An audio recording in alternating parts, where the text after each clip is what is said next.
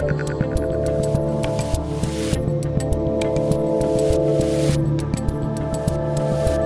Dave Rubin, and joining me today is a lawyer, a best-selling author, and a broadcasting legend, Mark Levin. Finally, welcome to the Rubin Report. David, it's a great honor to be with you. You know how much I admire you. Thanks for having me. Well, I'm thrilled to have you here. What do you consider yourself first? Because you've written, like 800 best-selling books. I mean, New York Times #1, they couldn't have been happy about that. I mean, what really are you sort of first? You know, my attitude about this is I use every platform I possibly can to advance the cause of liberty, and constitutionalism, and unalienable rights since I was a kid. So I moved into radio first, which I enjoy the most. I love to write because it really gives me time to think about things, you know, to really focus, think things through. It's not a fast pace like radio and so forth. And of course, television I like too, because a lot of people are very visual. Unfortunately, they have to look at this punum, as we say. But nonetheless, I try to use all these formats to do exactly the same thing in a different way. And I think our country's in desperate need of as many Paul Reveres and Thomas Paines as possible. So that's my attitude. Yeah. I don't really know. Well, you are one of the Paul Reveres, and I want to get into some of the stuff that you've been ahead on, because you've been kind of warning about what's happening forever. But let's just back up for a sec, because I realized this morning, as I was doing a little research, I actually don't know that much about your childhood, and I sense you strike me as sort of you were conservative at 5. Is that possible? Is that right? Well, it started in a log cabin. No, with the guy behind you, I suspect. Yeah. No, that's correct. Look, here's the thing. I never liked authority. That's a funny thing. I never liked authority. I didn't like classrooms. I didn't like how strict they were. I was beyond it. I was ready to do my own thing as a kid. I was ready to read my own books, check history. We didn't have the internet and so forth. And that's exactly what I did. And I didn't understand why I had to do stupid things, just because that was the regiment that I had. And so I think that had a sort of an intellectual or philosophical effect on me unwittingly. And as I got older, I really did distrust what people were telling me.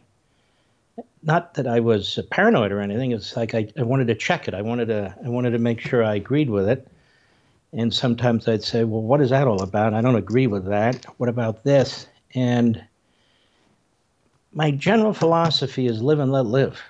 That's pretty much my general philosophy, and get out of my face. That's pretty much it. And it's gotten a little bit more complicated since then, but I think I was a libertarian at a very young age, and more of a libertarian conservative, and then I kind of coined this phrase, or made it public again, which is constitutional conservative. 20 years ago, I said, because I was referring to the Constitution all the time.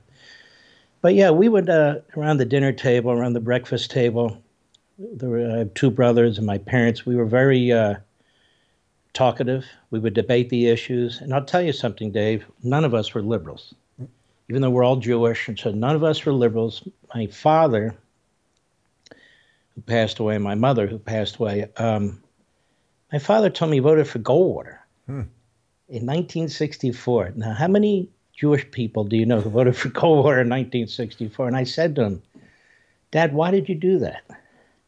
And he said, and I'll quote him, I knew all the bullshit they were saying about Goldwater couldn't be true, so I voted for him. And that was kind of my attitude at a young age. And you know, and then you add meat to the bone. You start reading philosophy and history, which I can't tell you how many books I've read, economics and that sort of thing. And you develop a way of living and a way of thinking. Yeah, let's dive a little deeper on that, because you mentioned sort of libertarian to conservative to constitutional conservative. What was it? As you know, I've sort of brought the phrase classical liberal back, and that was what my book was about. And people always say to me, well, Dave, is there any really meaningful distinction between classical liberal and libertarian? So actually, let me start with that. Do you see any meaningful distinction, or have the labels and words all become sort of muddled in modern times? Well, they can be. But they're in the right area. In other words, not right philosophical, Yeah, I mean, in yeah. the correct area. You know, I've always libertarian, conservative, libertarian, conservative, conservative, libertarian. It's like Scalia and Thomas. They both wrote opinions. Sometimes they would agree, sometimes they would disagree. But the way they approached the issue was what is key. What is it that drives your thinking? What are your principles behind your thinking? And so I was once asked, I think it was by Ben, as a matter of fact, on his show, he said, when you interpret the Constitution, do you do it from a libertarian point of view or a conservative point of view, or how do you approach it? I said, well, libertarianism and conservatism are philosophies. Interpreting the Constitution is interpreting the Constitution. That is, you're not supposed to bring a philosophy to it.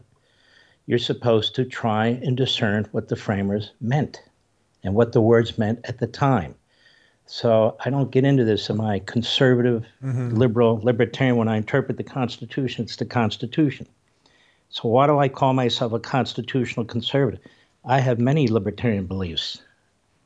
But I call myself a constitutional conservative because of the thinking and the arguments and so forth that people understand that went behind the Constitution itself.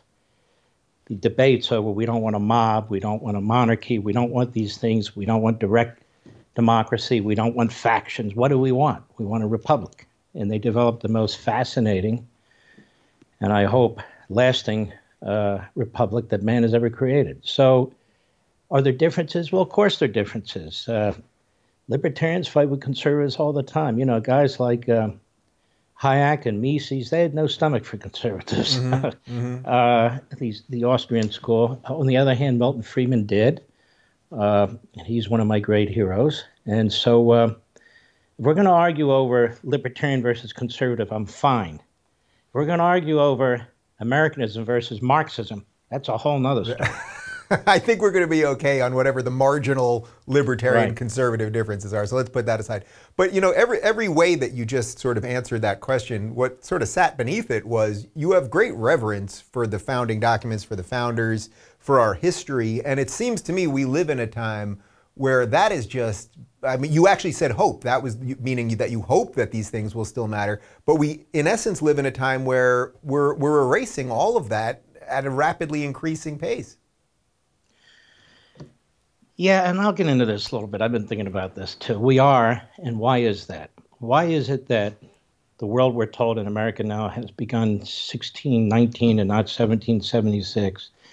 Critical race theory, critical immigration theory, the attack on capitalism with the degrowth movement, the climate change movement, all these things, what are they? Why did they kind of just spring up in the last 20, 30 years, and especially our focus this year and last year? And the reason is, and I'm going to use the word, these are Marxist-based ideologies. If people understand Karl Marx, they understand his writings, they understand his background, and I've studied him very, very thoroughly for a project I'm working on. He was a journalist. People don't even know he was a journalist. He had many articles that appeared in the New York Sun. He was a classical liberal for a period of time, and then something happened, he saw things, and he abandoned it. And then he developed his ideology really based on Rousseau and Hegel and those guys. And he just moved it towards materialism. And he was an angry man. He was a poor man. He always relied on his lawyer father and his friend Engels to subsidize him. And I think and by the way, people don't realize, for 30, 40 years after he died, nobody cared about Marx, except American progressives, who were fixated with him. But all that said, I'm of the attitude that with the early progressives, Dewey, Wilson, Crowley, all these guys and more, they said, basically, we need to change education in America. It's not enough to teach mathematics and history and English without a social construct, without an understanding and putting it in a cultural perspective. And that's what they did. They fundamentally altered public education, which became bigger and bigger. And then they altered colleges and universities. You know, back then, as I recall, about 6% of the population graduated from college. Today, it's about 34, 35%. And so they felt as elites and so-called intellectuals, that is where they can make the biggest change. And they have. They have fundamentally altered the way at least half the country looks at this country. And as you know, Marx wanted a clean slate. So our history is to be attacked. Our history is to be degraded. Our history is to be rejected. So whereas somebody like me and you, we look at our history and ancient history and all history in order to try and figure out what is mankind about? Where should we be? Are we doing the right things? Does this make sense? They don't. So Antifa, Black Lives Matter, leftist period, they attack American history. They reject what the framers did. And I'm going on here a little bit, Dave, but No, I'm with you. Well, you're talking about the slow march through the institution. So what do you do then? So if we're at that strange place now, and 35% of the kids that now go to college, so now you've got 35% as opposed to 6%. What do you say? That was just a couple decades ago, in essence. Well, that's an awful lot of brainwashed people coming out of these schools. What do you do in an age of social media and in an age of a culture war? We have to begin to use the left's tactics against the left. I believe this very strong. I never used to believe this. I used to preach free market capitalism. I still believe in it. All these other things, and they're very, very important. But tactically, we're going to have to get active. We're going to have to do things we've never done before, because Marxism is a constant revolution. Conservatism, or constitutional conservatism, is a stand in place. And so they're always on the move, and we're always on defense if we're doing anything at all. I look at it with the Democrat and Republican Party. It's not a precise parallel, but the Democrat Party is always breaking windows. The Republican Party is always sitting in rocking chairs, just watching it. And so this has to change. Now, I can't control the Republican Party. And I think that's why a lot of people like Trump, because wittingly or not, he would break windows when they would break windows. And wow, there's a guy finally who's fighting for these things.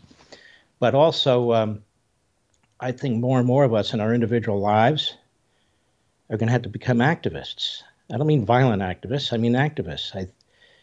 In everyday things that we do, where we choose to buy things, when we talk to neighbors, form groups, to go to school boards, do all these sorts of things, start pressuring our legislatures, where we have friendly legislatures, to pass laws like they do in Florida to address big tech. We need to be on offense. We need to bring litigation. We need to throw as much against them as they throw against us, and do everything we possibly can. I mean, the nation was founded by men who took a very activist role in their lives. They were pushed to a point. And of course, the difference between the Marxists that we deal with now and us is they want to destroy our society. Yeah.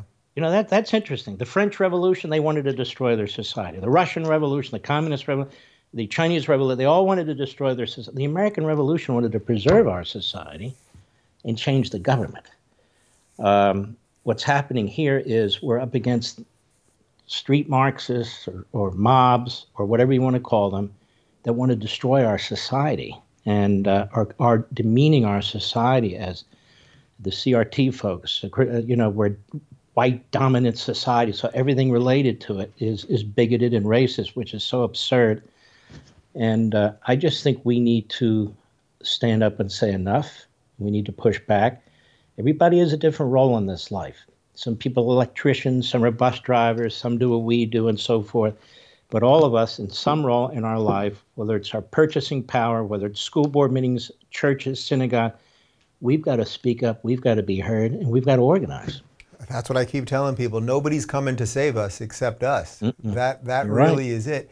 How worried are you, though, that you mentioned big tech, that with the acceleration of information, that by the time, say, we get to the midterms, the amount of destruction that these guys will be able to do, whether it's packing the courts, changing the electoral college, immigration, I mean, the litany of things that I know you're worried about, that it will be too late, that in some ways that the founding documents won't even be able to stand up to it because there is a wash coming that seems oddly unstoppable.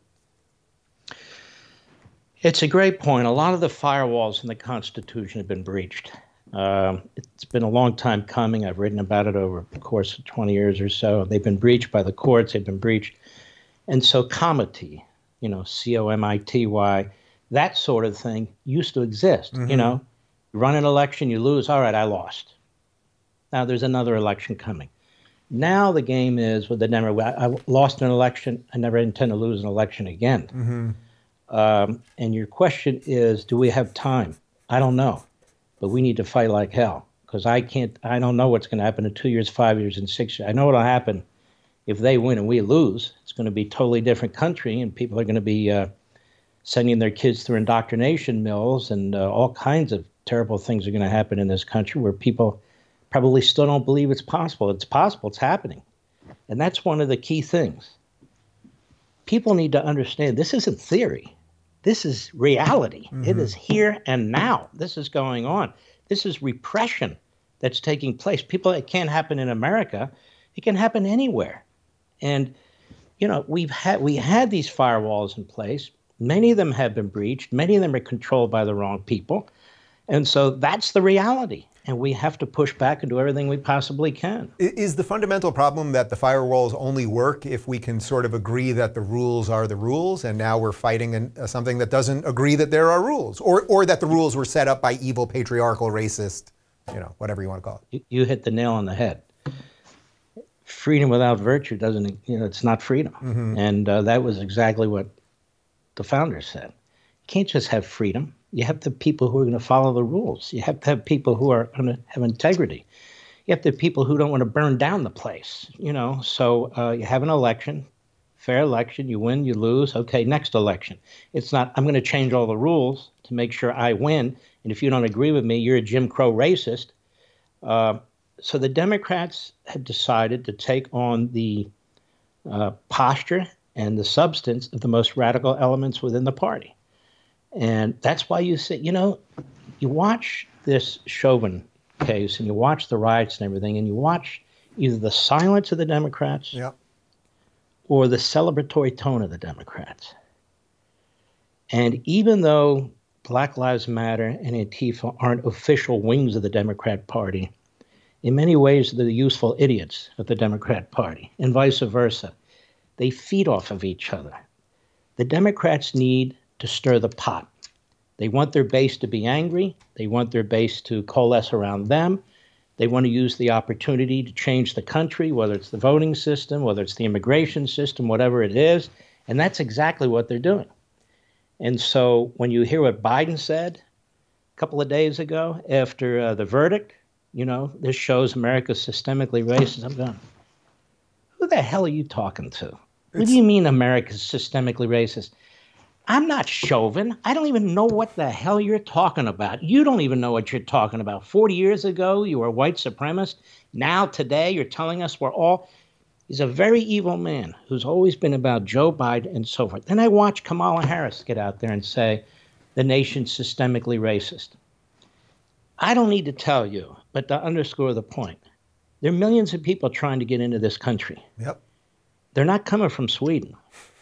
They're not coming from Norway. They're coming from Central and South America. They're coming from Africa. They're coming from the Far East. They're coming from Asia.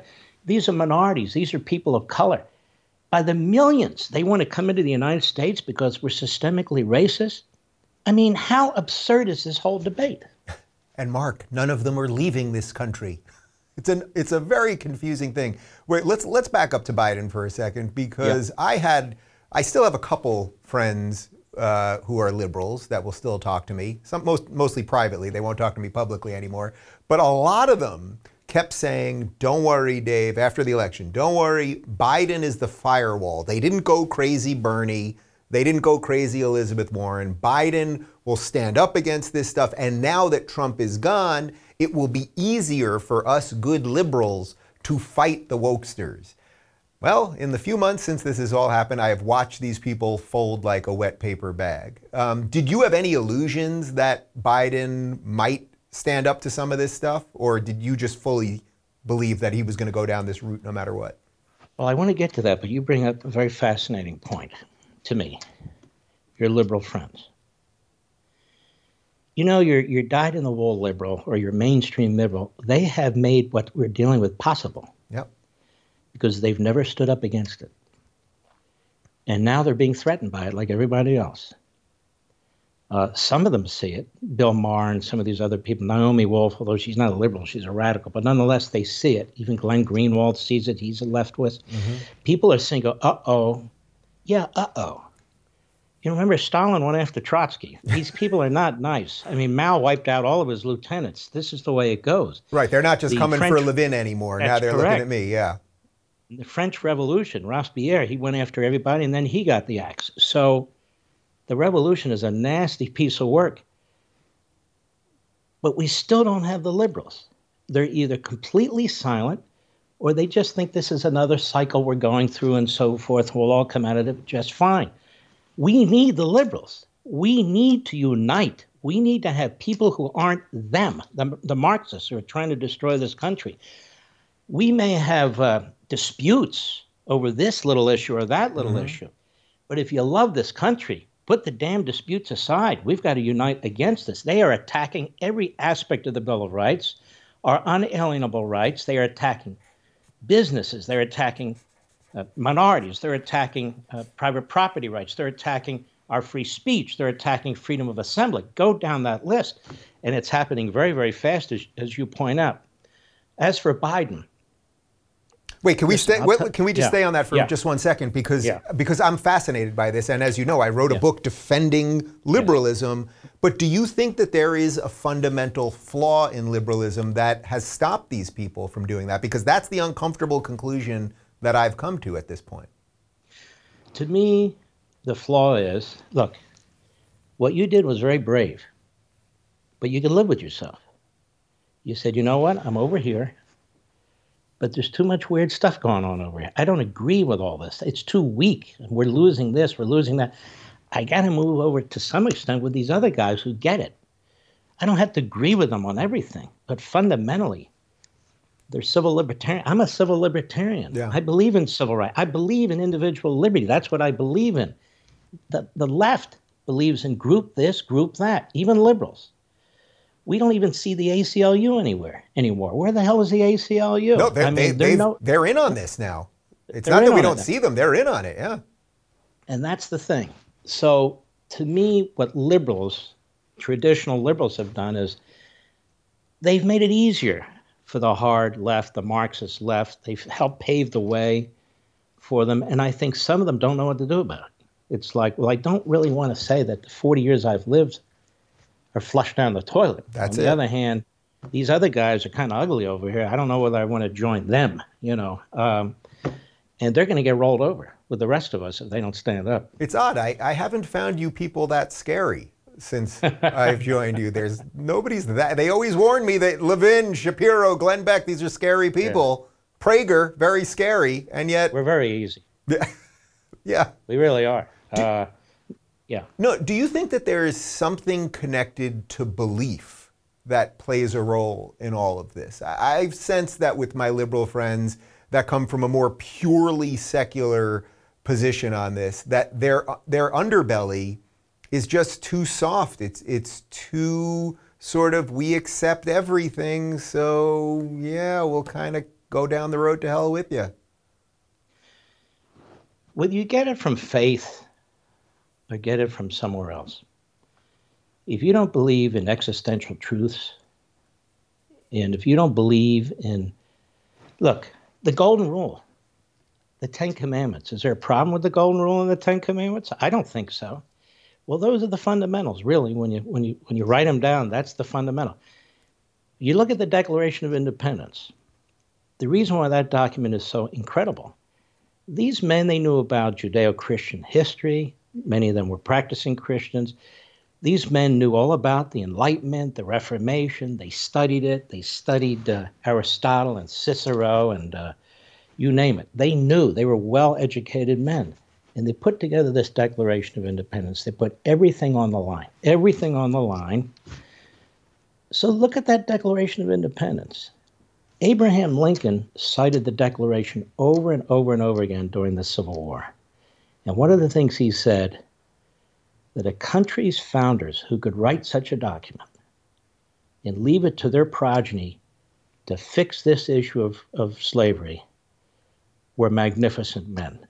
And Abraham Lincoln did more for black people than any other human being ever in the United States. Ever. Ever. He loved this country. He embraced the Constitution. He was disgusted by Taney, the Chief Justice of the Supreme Court, in his ruling in the Dred Scott case. But he always defended the Constitution, defended the founders, making the point we wouldn't even be here as a country but for what these men did, flaws and all. And they told us, we can't fix this issue of slavery, but our children and grandchildren are going to have to, because endowed with what? Endowed with our rights, unalienable rights that applies to every single human being on the face of the earth. You know, when Jefferson originally drafted the Declaration, there were 5 drafts. He put a provision in there that the British were forcing slavery on the colonies, which they were.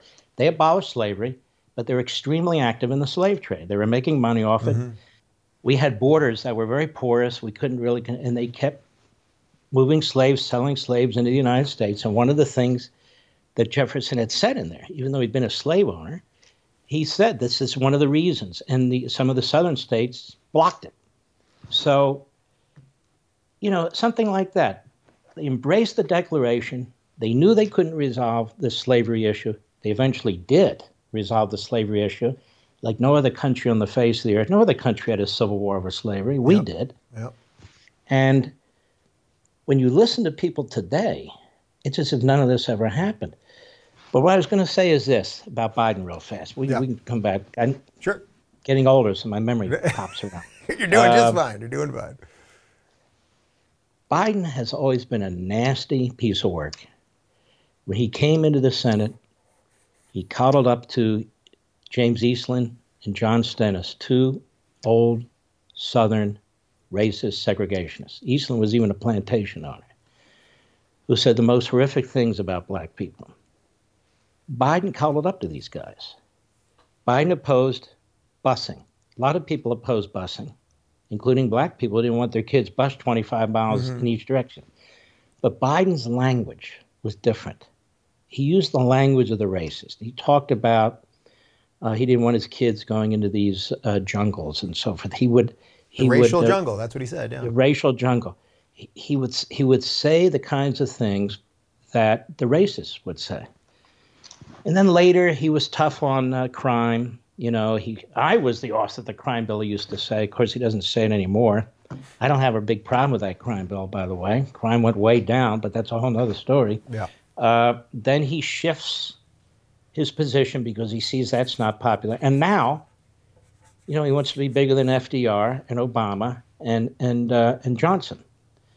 And that's all he cares about.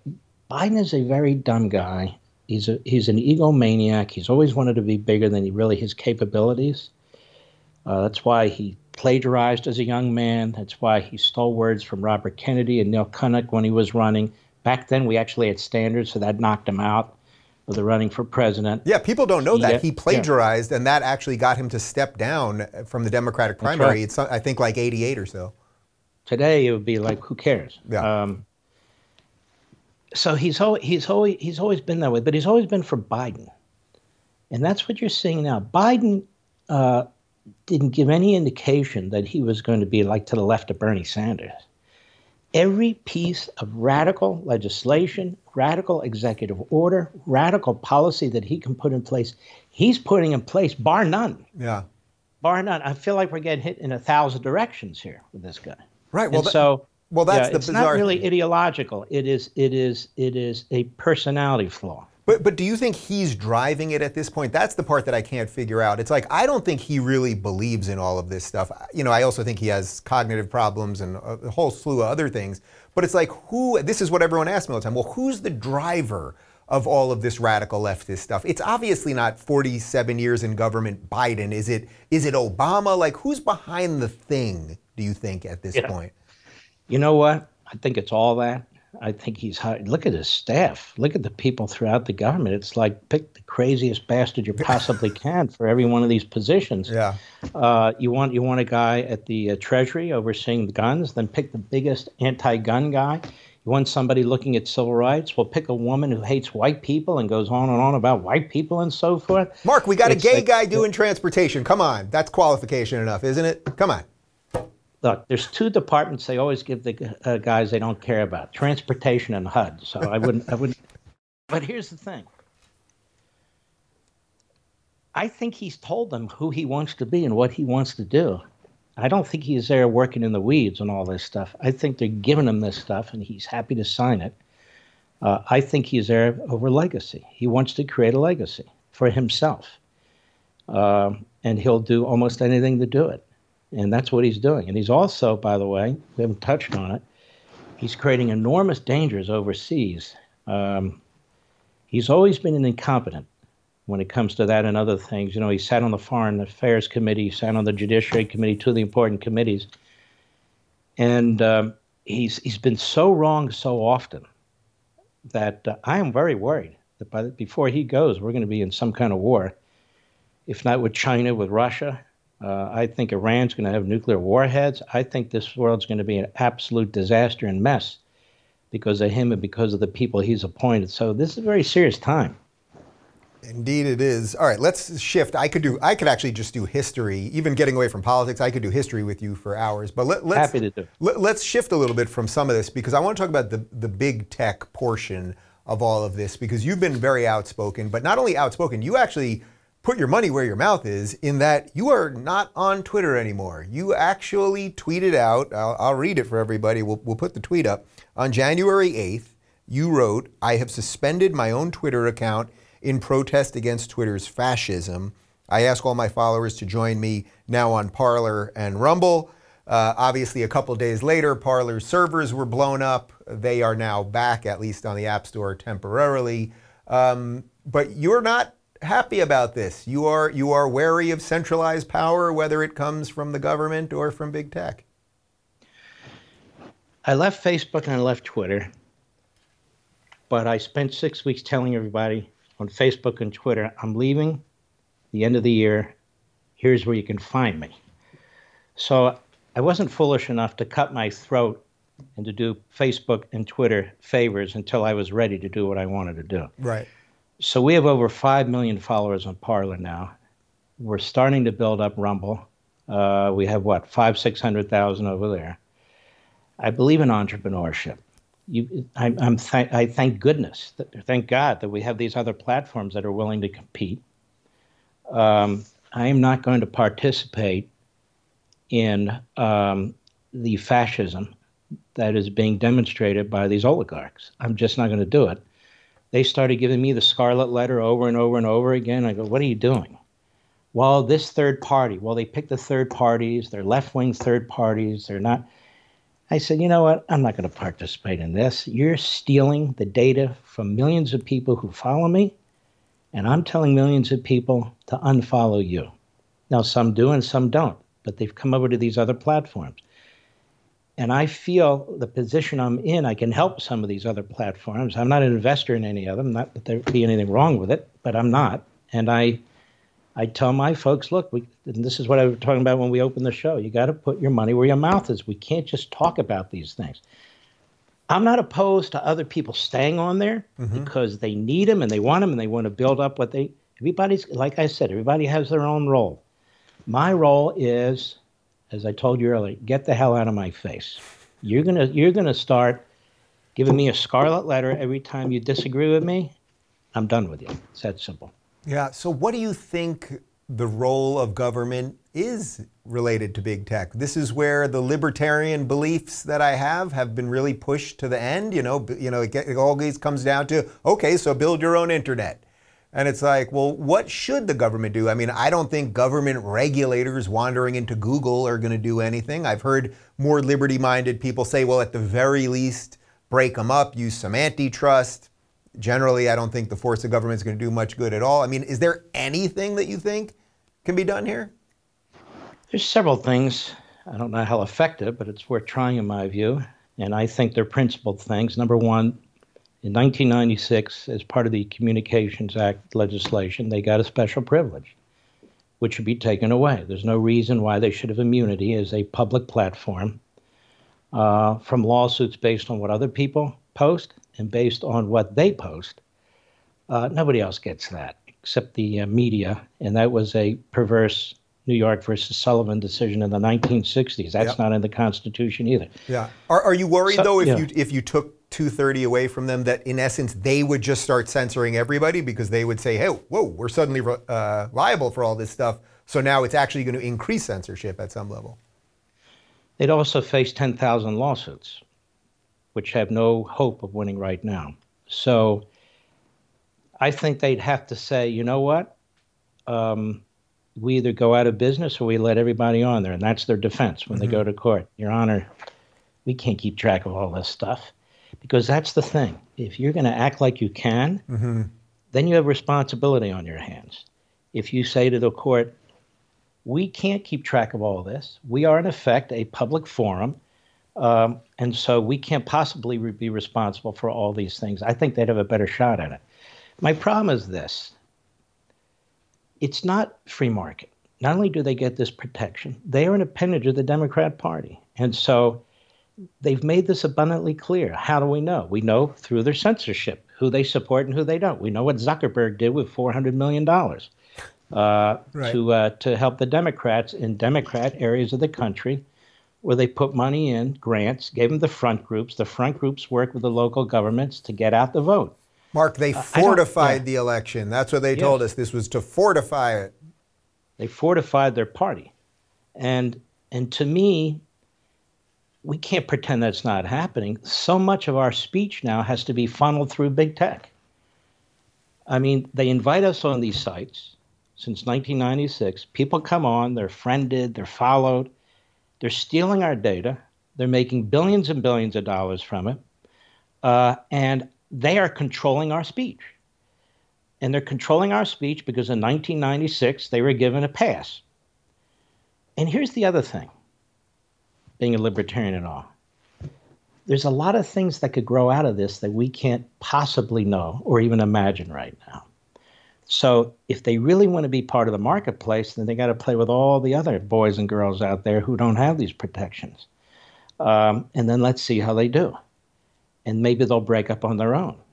And maybe something will come and replace it. Right now, it's an oligopoly with protection. So there's no way to know.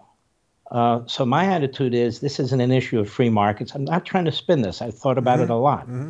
These people are denying us liberty. Who are these people? And why are they doing what they're doing? And so when you politicize this thing and you put ideology in this thing, and then you go around banning people and censoring people, and as I say, putting a scarlet letter on these people, that's a whole different ballgame. If they were honest and fair about all these things, I could care less. But they're not. And, Brent Bozon and his group are keeping track of all these people who are being hammered. It's so obvious what's going on. So my attitude is you got a special protection, remove it. Whatever happens, happens. Things can grow out of it. Entrepreneurs can develop out of it. And look, even Parler. They tried to destroy Parler. And they've even threatened them now. Apple says, you meet our standards or you're out of our store. So they're blackmailing them. I don't think we can have that.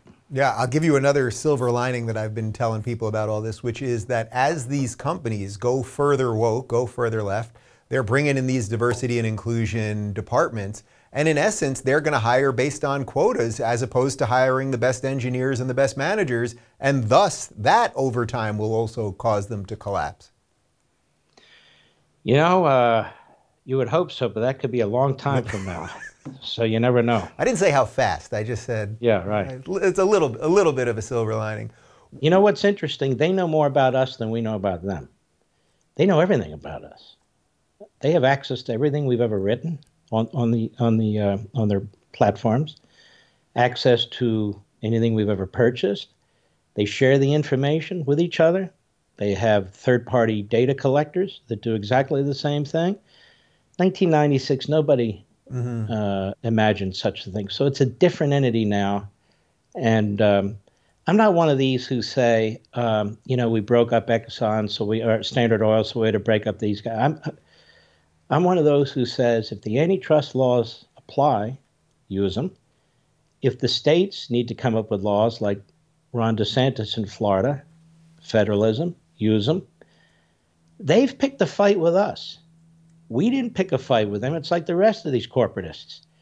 We are just going about our business. They're running around putting labels on us because the Democrat Party wants them to put labels on us, and that's exactly what they're doing. They picked this fight. We didn't pick this fight. We got to fight back. When you see guys like Ron DeSantis do the big tech bill that he just signed, or now he's signing this, I forget exactly what they're calling it, but this basically making a stronger distinction between protesting and rioting. He's doing a bunch of bills that I think, for sane people sort of make sense. That must sort of make you feel validated in, federalism does kind of work. And in a weird way, the crazier that Biden and the federal government gets, it actually is bringing some of the states back to the roots and back to the way it was supposed to be. That's exactly right. And, I'm one of the early advocates of Convention of States. Mm-hmm. This is a movement to use Article 5 of the Constitution, the Second Amendment process, to get our Constitution back.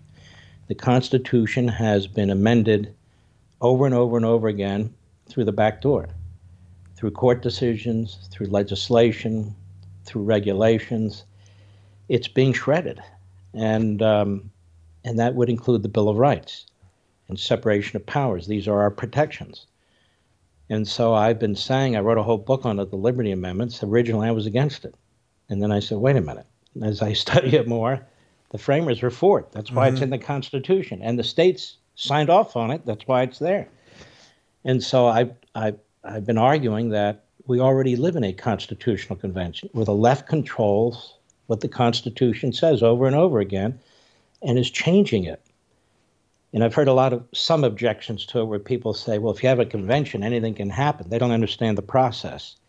No, anything can happen. It's like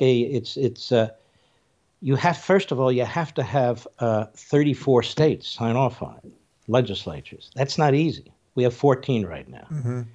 Then you need 38 states to ratify.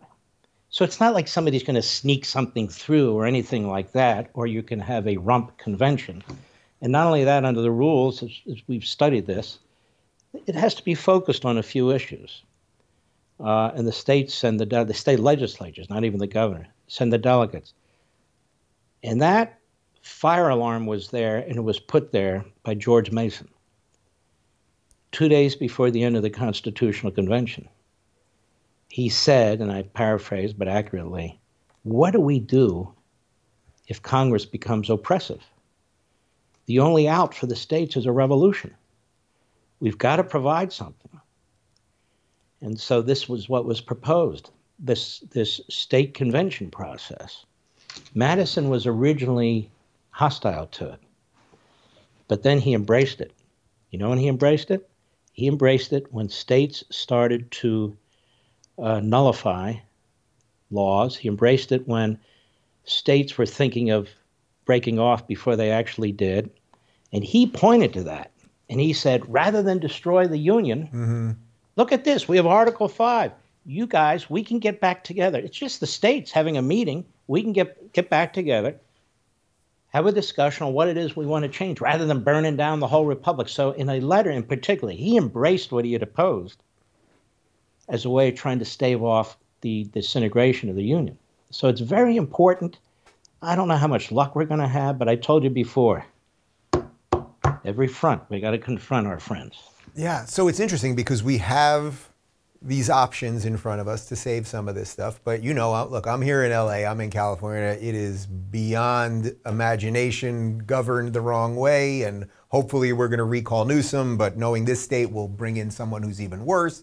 But what do you do in a case, because you said disintegration, which is the phrase our friend Ben Shapiro uses. What do you do in the case if, California just keeps going off the deep end, keeps spending, keeps doing everything wrong? Then the good people of Texas, the good people of Florida in particular, who vote properly, have balanced budgets, don't have income tax, make sensible laws related to policing, and all of the rest of the stuff. I could see them all becoming extremely resentful of having to bail out those loony Californians every now and again. I cannot believe this is the position I find myself in at this point, relative to 5 years ago, but I get it now. The more the civil society collapses, the more the Constitution frays. And so I worry about these things. I mean, the left is pushing so hard, their foot is so far down on the gas pedal. There's going to be a reaction one day. I don't know what it's going to be. I don't know how it's going to be. I'm sure it's not going to be pretty. But people are going to say, all right, the hell with this law-abiding stuff, the hell with this comedy stuff, the hell with the civil society. They're destroying my schools. They're destroying my kids' education. They're destroying my job with open borders. Representative government is a joke. They're taking half of my income. I've had enough. I don't know if that'll cause states to break away again. I don't know what the role of law enforcement will be in the military. I don't know. But I am deeply concerned that the Democrats have no idea how many fuses they're lighting with their official and unofficial relationship with these Marxist entities, including within their own ranks. So it's very concerning. You're going to have the law of the jungle. You lose the civil society, that's it. You talk about California. I lived in California very briefly, and the governor was Pete Wilson. And you had Duke Majan, and of course you had Ronald Reagan. Those guys couldn't get elected today if their lives depended on it. I remember George H.W. Bush won California when he ran for president on Reagan's coattails. And I also remember, this isn't that long ago, and I also remember experts, so-called, saying it's going to be a long time until the Democrats can win back the presidency. And they would show they can't win California, they can't win Texas, they can't win Florida, they can't win, so they can't win. So what do the Democrats do? Okay, we're going to open the spigot, no border. We're going to change this state. And what Pelosi from San Francisco wants to do is take California and apply it to the entirety of the rest of the state. That's where she gets her mindset. You know that. That's literally what she's saying. Yeah. You're not making that up. I mean, that's what she's telling us. And if they do that, it's over. We can't win. How do you know what? One-party rule is a very dangerous thing. It's a dangerous thing because people don't like it. So as somebody that's been doing this for a couple decades longer than how do you stay sane throughout this? Because I think we're also watching so many people become, and there's many reasons for it relative to lockdowns and losing their jobs and the general disarray and chaos, but just people are depressed. When I do my daily show, I always make a point of trying to not be alarmist, not be hysterical, end on a positive note, tell them that this isn't everything, but in a weird way right now, it's starting to become everything, even though we don't want, our salvation is not through politics, and yet it's at our doorstep. How have you managed to kind of not go bananas as someone that's been warning about it and then it still keeps coming? Well, some people think I have. Who knows? But that said, sometimes I got to walk away from it. I'm almost done a book I'm writing on. It's very difficult. And I say to my wife, I got to step away from this for 2 days. It's just too depressing. When I do my radio show, I wear my emotions on my sleeve. Why do you yell? Why are you passionate? Why are you this? I said, well, because I don't work for NPR. I'm a real human being. I do what I do. Right. But it is difficult. But people need to find solace in family. They need to. One of the things I do, they say misery loves company. It's so true. I think about those men who fought at the Revolutionary War and how they suffered. And I think about things that other human beings have gone through, like the Holocaust, or World War II, the Battle of the Bulge, or D-Day. Or the Korean War, which was a horrific war that never gets talked about, or the Vietnam War. I think about these things that other human beings have gone through. And they've gone through a hell of a lot more than I have. And so that helps me mentally focus. It also helps me fight. because I say if these people are going to put their lives on the line, or if they're going to die, and their ancestors have to speak up on their behalf, then we have to do something more than whine and complain about these things. Look at this country. This is such a fabulous country. It's such a diverse country. You know, I've talked to so many people. I've interviewed so many people. And Shelby Steele in particular, something he said to me just rings every day so true. You're free. You are free. Do whatever you want to do with your life. Nobody's stopping you except you. And you don't know what to do with your freedom. You're free. Now, in how many countries can you say that? Very few. And when you look at how we send our men and women off to war to defend people who look differently than us, who have different religions than us, in some hellhole somewhere, for whatever the reason is, and then you call Americans systemically racist, this is blasphemy. This is appalling. When you look at this country, where we have the highest rate of interracial marriage in our history, over 20%, when you look at the diversity in our police forces, the diversity in our military, the diversity in our public figures and acting and so forth and so on, when you look at millionaires and billionaires of all colors, the idea that this country is systemically racist, we embrace a capitalist system. The capitalist system is incapable of racism. Mm-hmm. It's literally incapable of racism. I give this example. Let's say I go to a diner. Let's say somebody else goes to a diner and they're a bigot. And they get eggs and bacon and milk and whatever it is. They don't know who owned that chicken farm. Could have been a black family. They don't know where that bacon came from. They don't know. So he may be a bigot, but capitalism is not bigoted. And capitalism and liberty go hand in hand. It doesn't mean you can't have capitalism and tyranny, like you have quasi-capitalism and heavy-handed tyranny in China. But for liberty, you have to have capitalism. And this is very, very important to understand. So when there's an attack on capitalism, it's really an attack on private property rights, liberty, your intellectual and physical labor. It is an attack on you. So I look at this country and I say to myself, these people who keep calling it systemically racist, there's really two kinds of people who do this. It is the self-anointed or self-proclaimed elite, or it's the sort of Marxist ideologue in the street. Mm-hmm. The vast majority of people in this country, I don't care if they're black or they're brown and they're white, they're not pining for Marxism. Yep. They're not pining to eliminate the cops. They don't hate the United States military. So that is a positive. Just think that most of the people, we can get to them, we can explain things to them. I think most of them will still be with us. I think that was Mark Levin's opus.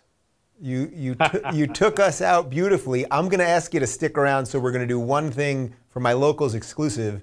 I'm going to ask you what Mark Levin does for fun. So I'm going to let you think about that for about 10 seconds. I'm going to thank you for doing the show. We're going to link to all your stuff. Everyone knows where you are and who you are and all that good stuff, but we're going to link to all that below. And I just want to tell you, it's really an honor and a pleasure. And I hope we can do this in person one of these days. That would be great. And the honor and pleasure is mine. You are absolutely terrific. Thank you. Thank you.